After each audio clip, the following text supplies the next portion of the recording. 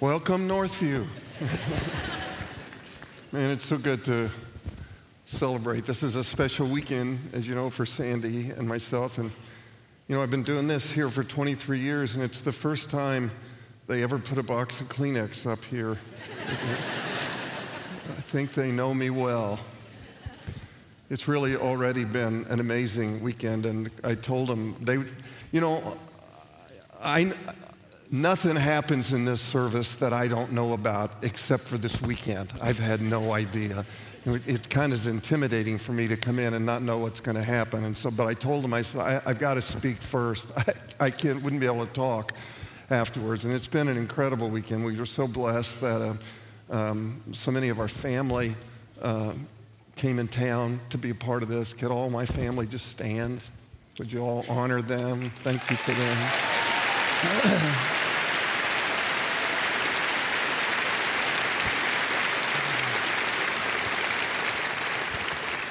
And then yesterday, because the family's in town, Jenny, our daughter, said, well, why don't you just come over for breakfast? And so we went to her house, and I thought it'd be a quiet breakfast with family, and there were cars all over the place. And I said, I wonder what's going on in this neighborhood. And so I go in, and the house is full of people, and I didn't recognize anybody at first until I realized that 40 people from our first church in St. Joseph, Missouri had driven 9 hours to be here. Would you welcome all the St. Joe people? Would you stand, please?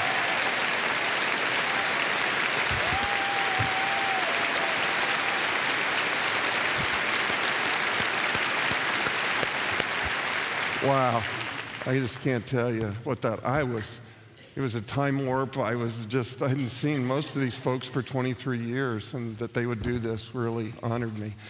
And then this morning, I looked up, and I don't know where he and his family are sitting, but Aaron and Lindsay Brockett, that pastor Traders Point, are here. Where are you, Aaron?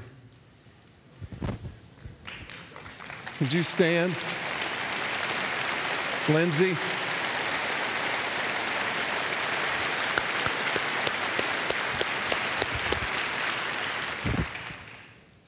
How many years have you been here? 15 years ago, when he was his first weekend, I took the weekend off because I wanted to go and support him. And so,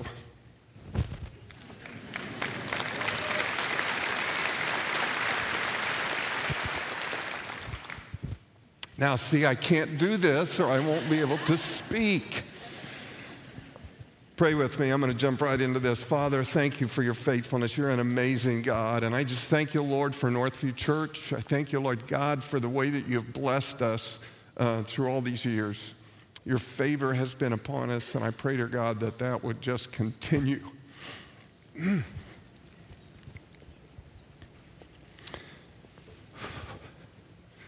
Thank you, God, for allowing me to pastor the good people in Northview Church. And I pray, Lord, that you would continue to use them to build a legacy for the kingdom of God in the next decades to come. Thanks, God. We love you, praise you. We just ask now that as we get into your word, that you would open up our eyes, our hearts and spirits to receive all that you have. I love you, and I pray it in the name of Jesus. Amen.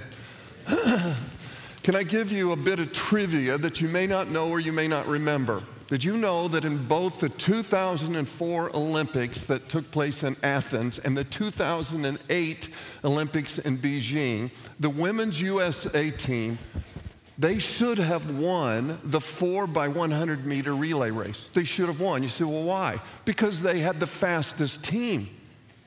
But something happened in the exchange zone. You see, when it comes to a relay race, the entire thing hinges on the exchange zone. In 2004, when the runner came into the exchange zone, the next runner took off just a split second too fast, and the first runner couldn't get the baton into her hand. So she grabbed it outside the exchange zone and therefore was disqualified. In other words, she tried to pass the baton, but she was just a little bit too late.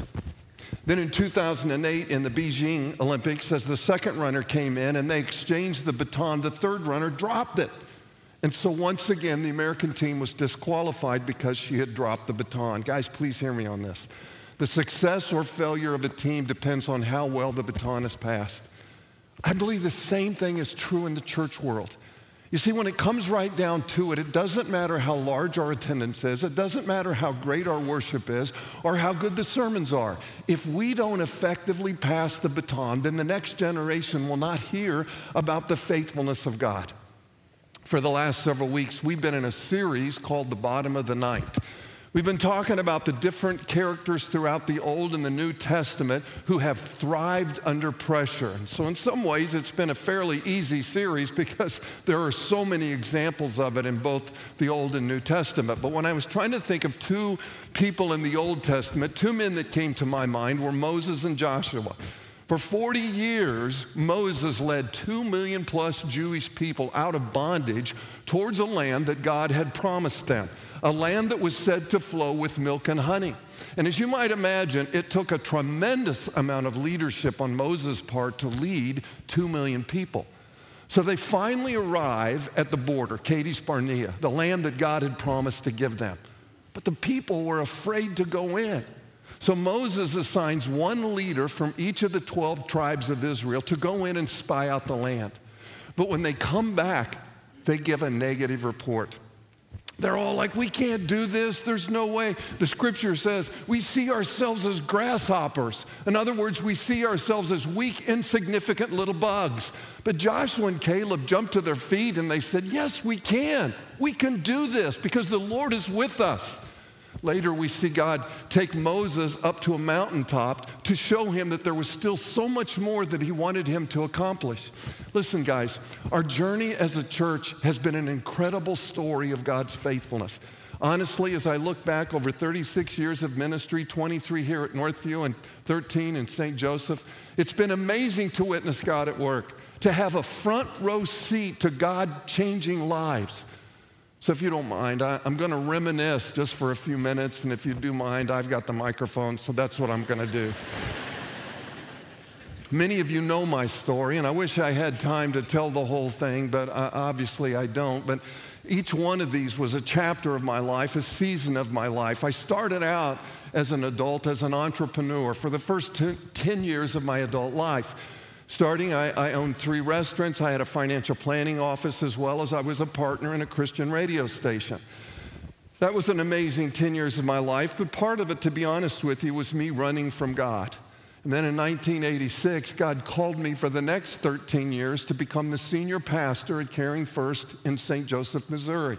Again, there's a whole context and story that goes with that, but can I just tell you that was an amazing season in our lives. You know, we have so many of you that are just dear, dear friends that we love so very much. But can I just say there's just something about the people that you raised your kids with. There's just something about the connection that you have. And St. Joseph was where we raised our kids, and that's why this is so special that they would come and be a part of this. Well, God then called me to Northview Church, and my first message here actually was on Father's Day, 1999. It was a church, you have to understand, it was a church that was still mourning after losing their pastor, Tommy Pano, who started the church in 1980, had just died from a 3-year battle with Lou Gehrig's disease. And so the church was going through their own grieving, and so they bring me in, and to be honest, give you a little context, not everybody was happy that I was here, and so here it is, Father's Day, my first message, I'm pumped, and I preach, and I step off the platform, and a guy comes walking up to me who I guess didn't want me to be there. And he walked up to me and he said, that was the worst message I've ever heard in my life. And my response, I started to laugh and I said, welcome to Northview. He didn't think that was funny, but it didn't matter. And so that was how I started here, unique. Anyway. When I arrived at the church had about 800 people in attendance. In a few months, actually not even 2 months, I think it was like about 6 weeks in, some of them came to me and said, we're going to start our own church. And I said, well, I don't want it to be a split. Can we just bless you and send you out? And so that's what we did. And so 300 of the 800 left. And so that left us with about 500 people. But guys, can I tell you, from the time I arrived, I believe that God wanted to do great things in this church. So every year, I would share a vision of where I thought God wanted to take us. And I used the scripture out of Proverbs chapter 29, where there is no vision, the people are unrestrained. In other words, if you don't have a vision or directions for where God wants to lead you, then you can't hold people together.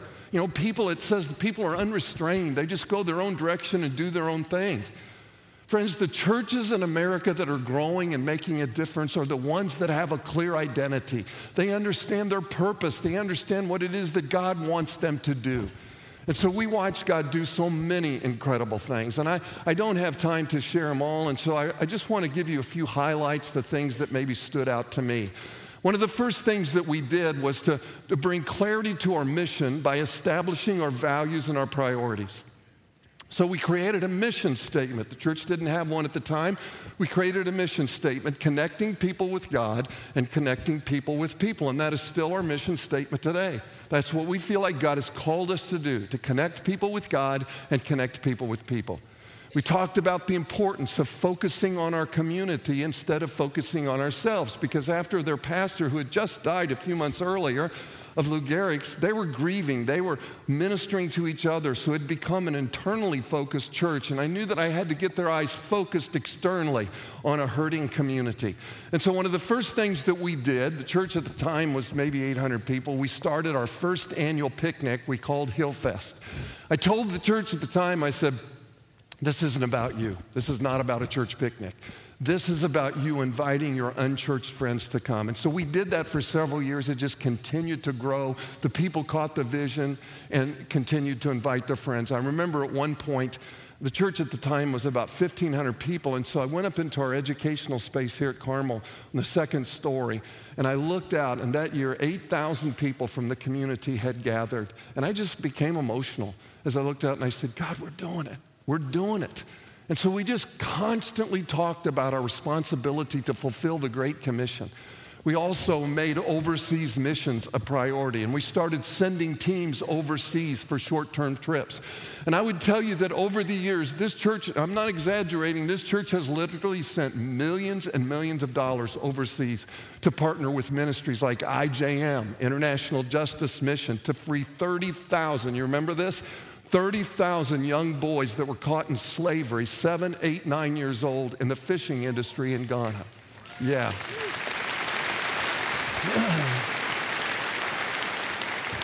We also partnered with ministries like Bright Hope and One Hope and Convoy of Hope, and we decided if they didn't have hope in their name, we weren't going to support them. I'm sure you remember about a year ago right now, we sponsored, in fact, I saw Steve up on the screen making a greeting, but we sponsored over 2,800 children in Ghana with World Vision. It was the largest, get this, Northview, this is what you did. It was the largest number of children that any church has ever sponsored with World Vision by 3 times. Way to go, Northview.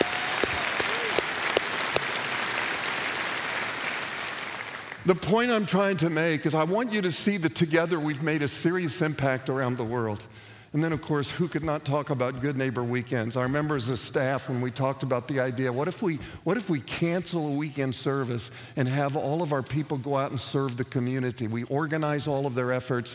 And I mean, it sounded like a good idea. And then I started to freak out. I'm like, cancel a weekend service? What am I thinking about? But we did it, and it was amazing. It was incredible at one time to see over 8,000 people packaging food, painting buildings, picking up trash, simply to demonstrate the love of God and to let a community know that we loved them and that we cared about them. And then, many of you may not know this, but did you know that 40% of the population are under the age of 15 in this country? 40% are under the age of 15. So we knew that if we were serious about reaching families, then children had to become a priority for us. So in 2004, we built a new children's wing and youth center in Capstone. At the time, there was nothing like it in the state of Indiana. And Kurt Brodbeck, our family pastor at the time, introduced an amazing program called Family Framework, which we still use to this day, which I still am convinced is the best in the country. And the idea was to come alongside parents to help them maneuver the spiritual life of their children. Another thing that we decided was that small groups needed to be a priority for us. At the time, our goal, we had a lofty goal. We said, what if we were able to get 30 small groups? Wouldn't that be amazing? Well, today, guys, we have almost 600 small groups that meet on a regular basis.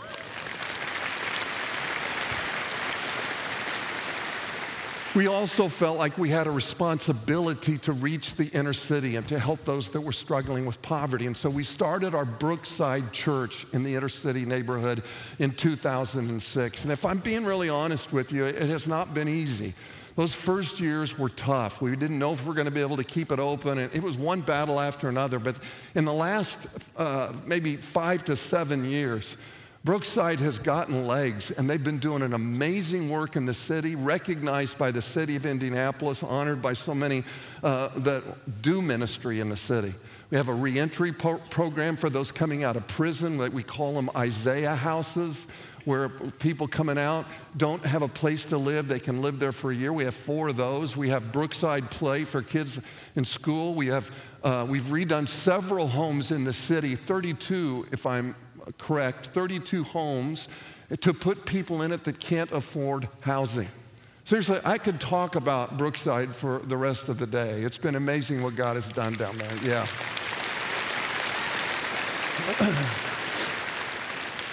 In 2007, we made the decision, instead of waiting for the unchurched community to come to us, we would take the church to them. And so we started our first multi-site church in Greater Lafayette. We were one of the first churches in the country to do so. And we had no idea what we were doing. Oh my gosh, we made so many mistakes. I'm surprised anybody attends the Greater Lafayette campus. It just was one mistake after another. But since then, not only do we have our Greater Lafayette, but we have our Carmel campus, we have Kokomo, we have Anderson, we have Fishers, we have Westfield, we have Benford, we have Flora, we have North Putt, and in 2 weeks, we're getting ready to open up Noblesville. Yeah.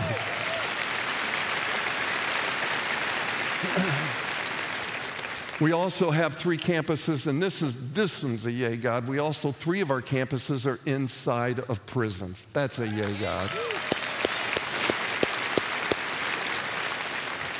That one blesses my heart a lot,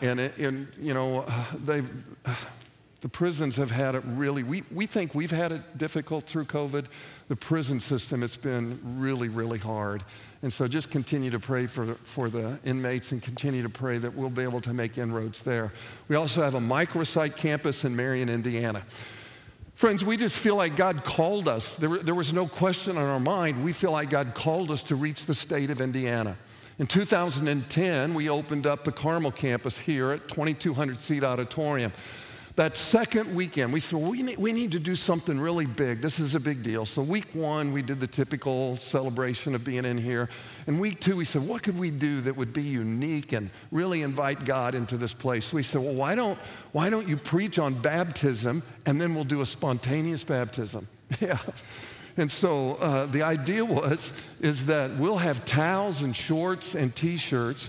You preach on it and invite them to come be baptized. And so that's what we did. We didn't know what to expect. In fact, ye of little faith, I'm like, well, what if nobody comes? And they're like, well, you're right there. We better spot this a little bit. So we found 10 people that wanted to get baptized. We said, you sit right over here. And when you hear me make a call, you get up and come. And so I said, that way, if they're the only 10, it won't feel like a major failure. And so that's what we did, and that ends up being one of the most dramatic services in the history of our church. And if you were here, you know exactly what I'm talking about, because there were so many, there were so many that we had to go into the next weekend. And after 2 weekends, we had baptized 550 people.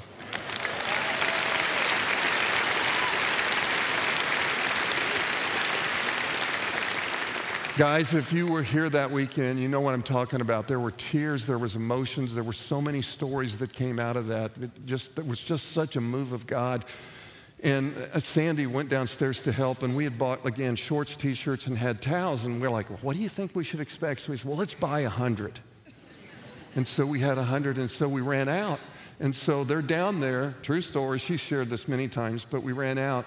And people would go back to change, wring out their shorts, throw them over the top, we would give them to the next person to be baptized. Say, put these shorts on and put this wet T-shirt on. They would come, and they didn't care. Everybody was so excited to be baptized, they didn't care. And so they would come up, and then what we also didn't count for is that these were black T-shirts that had not been washed. So you would come up to be baptized, and of course our baptismal's right here. You'd come up to be baptized, and you'd stop, and you'd look down at me in the tank, and the water was pure black. And I'm sure there were some people saying, I don't know. But they didn't care. They didn't care. It was just so very, very cool. Friends, we feel like God has called us to reach Indiana. I can't say that enough times. It was one of the most powerful services we've experienced. Then we did our first, in 2016, we did our first generosity initiative. And again, they're special to me because for me it took a bold step of faith, and I would find myself wavering each time. And so we did our first generosity initiative, and I prayed and felt like God said, you need to raise $45 million over 2 years. And I'm like, well, that's crazy. But we announced it, and the whole time we're doing this series, and I'm thinking, I'm going to be so embarrassed because we're not going to come in. My point is I had the least faith in this entire place. And so when it all was said and done, you guys raised $52 million that year. And so it was like, yay, God.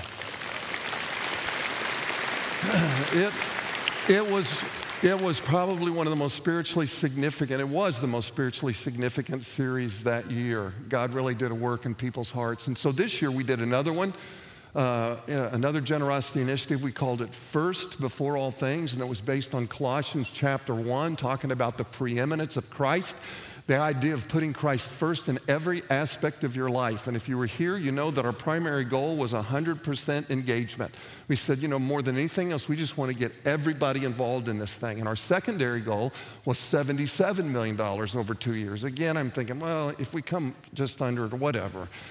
Well, again, you guys pledged $78 million, and you went over the top of that. So it was, again, yay, God. He just continues to show up through your faithfulness every single time.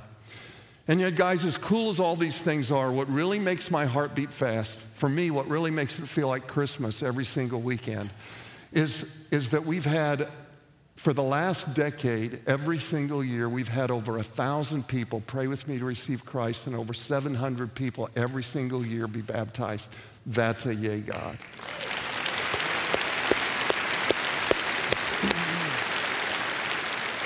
In fact, I'm curious at all of our campuses, not just Carmel, but all of our campuses, if you were saved at Northview Church, would you just stand? If you accepted Christ at Northview Church, would you just stand?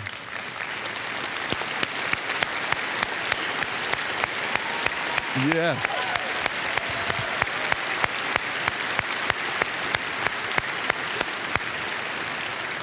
Now, you don't have to stand for this next. Just raise your hand. How many of you were baptized at Northview? Yeah. And just as important a question, how many of your children were saved at Northview Church? Yes. Listen, you heard me say this over and over again. We're going to do anything short of sin to reach those that are far from Christ. And you've also heard me talk about the importance of numbers, and there have been people that have tried to say, well, all that church cares about is numbers. And we're like, yes, we do, because every number has a name, and every name has a story, and every story matters to God. So yes, we care about numbers. We're not a perfect church, and we've never claimed to be a perfect church. We've made our share of mistakes, but Jesus said, if I be lifted up, I'll draw all men to myself. And so that's exactly what we've done. It's not about us, my friends. It's about Him, and He makes it clear in Scripture that He wants us to reach those outside our walls. Guys, there's so much more that God has done through the years, and I'm sure many of you have your own memories, and if we had time, you'd share them. I certainly do. My daughter Jenny was married in this church. 4 of my grandchildren were dedicated to the Lord in this church. I had the privilege, which was incredible for me, I had the privilege of working with both of my kids on staff. Ryan and Jennifer have both worked here. So yes, Sandy and I have a lot of fond memories of this church. And yet, like Moses, we realize there's still so much more that God wants to do with Northview. Friends, there's another leg to this race that needs to be run.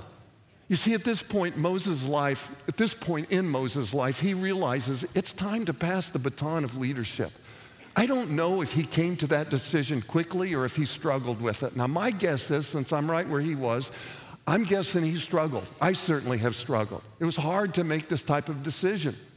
And I found myself second-guessing myself. I mean, the first week CJ arrived a year ago, that next morning I woke up and sat on the edge of the bed and I'm like, what the heck have I done?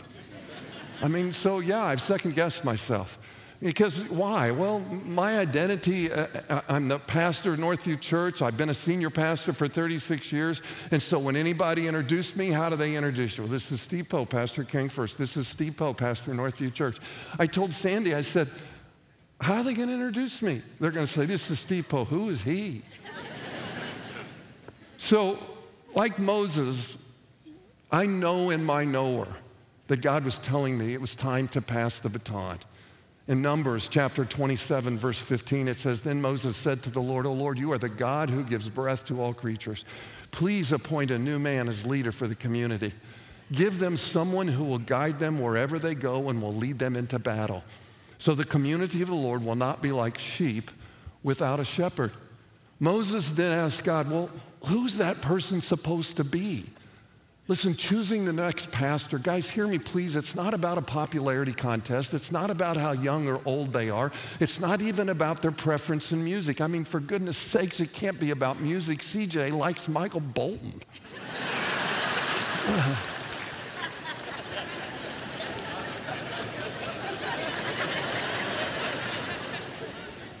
We would have gone with someone else had I known. No, seriously, who does God want in this position of leadership? Now, please know this when you discover who. Please know that when you discover who that is, please know that that person can mess up. They're human. They're going to make mistakes, which is why it's so important, first of all, that CJ stays humble and focused on God. But it's also why it's so important that you are praying for him. He needs to know that he has your prayer support, and he needs to know that he has your encouragement. And so the next time you don't like the way something happened and you sit down getting ready to email and let him have a piece of your mind, think twice and say, no, instead I'm going to bless him. I'm serious.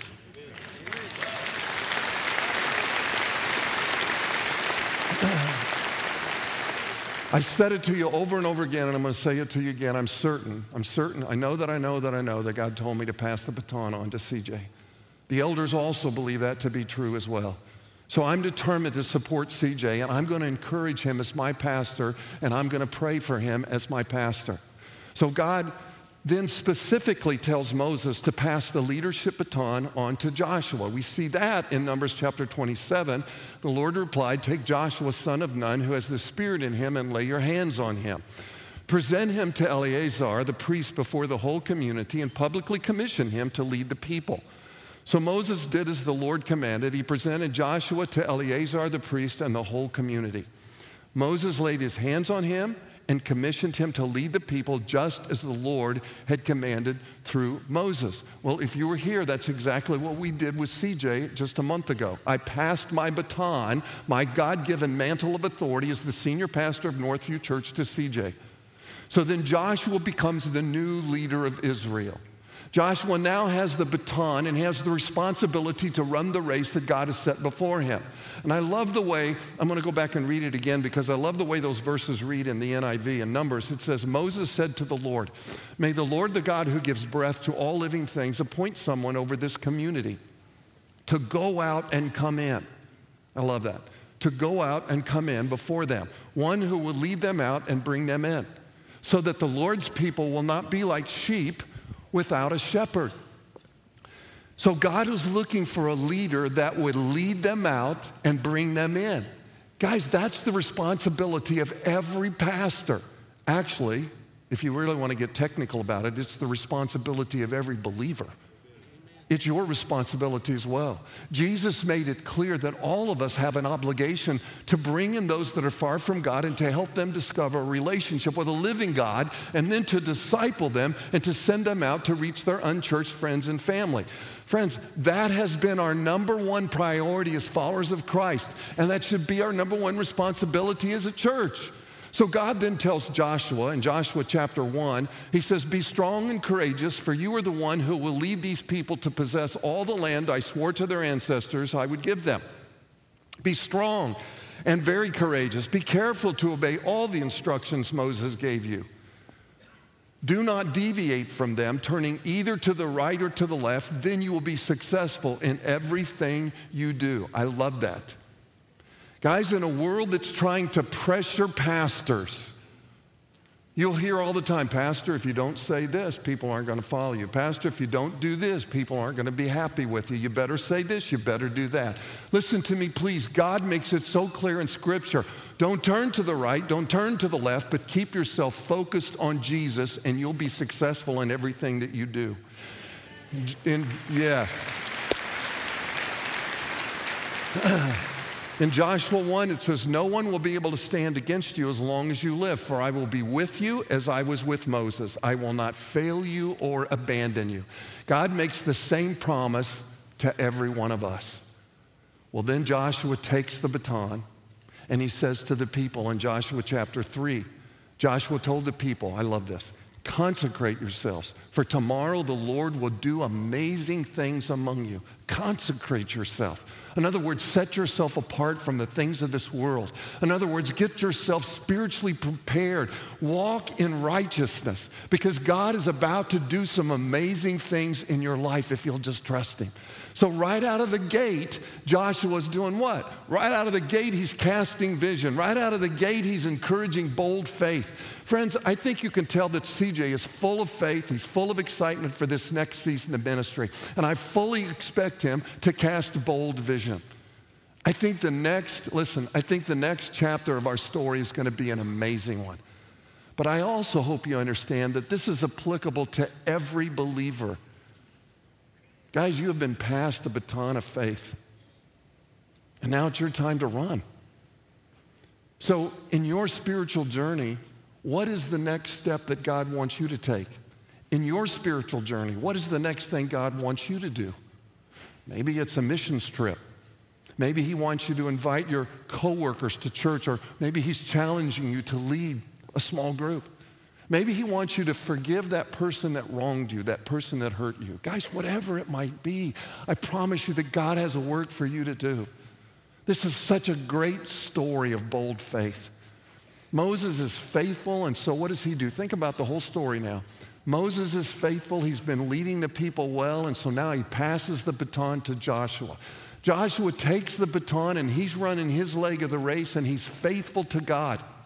We see in Judges chapter 2, it says, after Joshua sent the people away, each of the tribes left to take possession of the land allotted to them.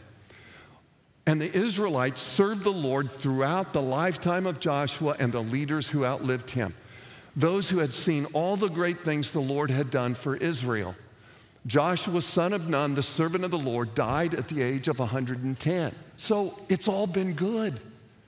Moses led well, he passed the baton. Joshua has led well, so it's all been good until it isn't. Verse 10. After that generation died, another generation grew up who did not acknowledge the Lord or remember the mighty things He had done for Israel. I shudder every time I read that verse. There is no doubt that Joshua loved God. There is no doubt that the people loved God. But when it came time to pass the baton, they dropped it. And the next generation did not acknowledge the Lord. Listen to me, church. I believe more than anything else, we need to learn how to stir up that gift of faith in each of our lives so that we can believe for the next generation that God is who He said He is, that Jesus will do what He said He would do. Sandy and I have had the privilege of traveling a lot around the globe.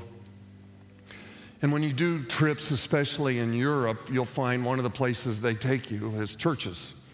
All these beautiful, beautiful, ornate churches. And so I remember, and some of these churches have taken decades, some of them have literally taken centuries, I'm not exaggerating, centuries to build. I remember a few years ago, we were in Italy, and we were visiting the Milan Cathedral in Italy. It took nearly 6 centuries to build that. So here I sat in this massive structure, and I think, there was a time that maybe 100 years ago, I don't know, maybe it's 200 years ago, there was a time when great preachers stood at the front of this auditorium and they spoke to a house full of worshipers. And yet today it's empty. And that's true of churches all throughout Europe. There was a time where great preachers preached to full houses, and now those auditoriums sit empty with a box at the doorway, hoping they can collect enough donations to keep the doors and lights on. And I thought as I sat there, what happened? What happened? Someone failed to pass the baton. And now these church buildings are empty. They're nothing more than another tourist stop. Friends, it's not just the pastors and elders that have a responsibility to pass the baton. As a follower of Christ, it's your responsibility. As a parent, it's your responsibility to reach your kids. As a coworker, it's your responsibility. It's your obligation to reach your coworkers. As a good neighbor, it's your responsibility to reach your neighbors. Friends, it's your responsibility to reach your own family. Friends, I'll say it to you again. I don't care how great the worship is or how many campuses that we have. If we drop the baton, future generations, thousands and thousands of children will miss the gospel message. I've told you before, I believe that we are in the last of the last days, and I don't want to chase that rabbit right now, but for years, the church world has talked about, well, Jesus is coming. We see the signs in America, and we point to things in America. And I've just always shook my head and said, the world is bigger than America. But then when things start happening around the world, that's when you need to look up. And I can tell you that COVID was not just in America. I can tell you that failing economies are not just in America. And so I believe, it's my conviction, I hope I see it, I believe the Lord is going to return very soon. Which is why, listen to me please, which is why you and I need to make a declaration, the same declaration that Joshua made in chapter 24 when he said, choose you this day whom you're going to serve. But as for me and my house, we're going to serve the Lord. So Northview, in closing, I want you to know, let me just say, I want you to know that pastoring this church has been probably the greatest blessing and honor of my life. See, this is not just a place I work, but this has been our home, our social life, our support system. This has been our community. I've had the amazing privilege of working with some of the best people in the world. My staff and the elders of this church are such godly men. And those of you that have stepped up and volunteered throughout the years, what a privilege it's been for me to work alongside you. Thank you for that. Thank you for your friendship, and thank you for your support. And I believe that one day you'll hear God say, well done. You have been faithful. As I said to you a few weeks ago, and I need to throw this in again, I couldn't have done this without Sandy's support. I'm serious. You have no idea the role that she plays in my life. You have no idea the sacrifices that lady has made for me and for this church. There's a special place in heaven for people like Sandy Poe, I promise you.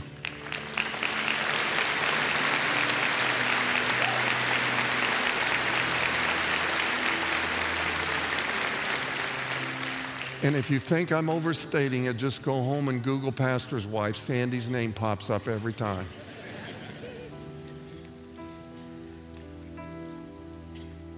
We're not going away. Each year we're going to speak for CJ a few times, help him in any way we possibly can. People say, well, what are you going to do now? Whatever I want. Our plan right now is just to speak in some churches across the country and to continue to write and whatever else that God brings my way. I'm just open. I'm an open book, and I'm like, God, okay, I'm moved into the next season. Here am I. What is it that you want to do? But I doubt if whatever it is, I doubt if it'll ever measure up to how great it's been to be your pastor. And so my final challenge as your senior pastor is that you would give your life for this. That you give all the time, all the money, and all the prayers you can give. Because for all eternity, You'll be so glad you did. I love you, Northview. You're rock stars.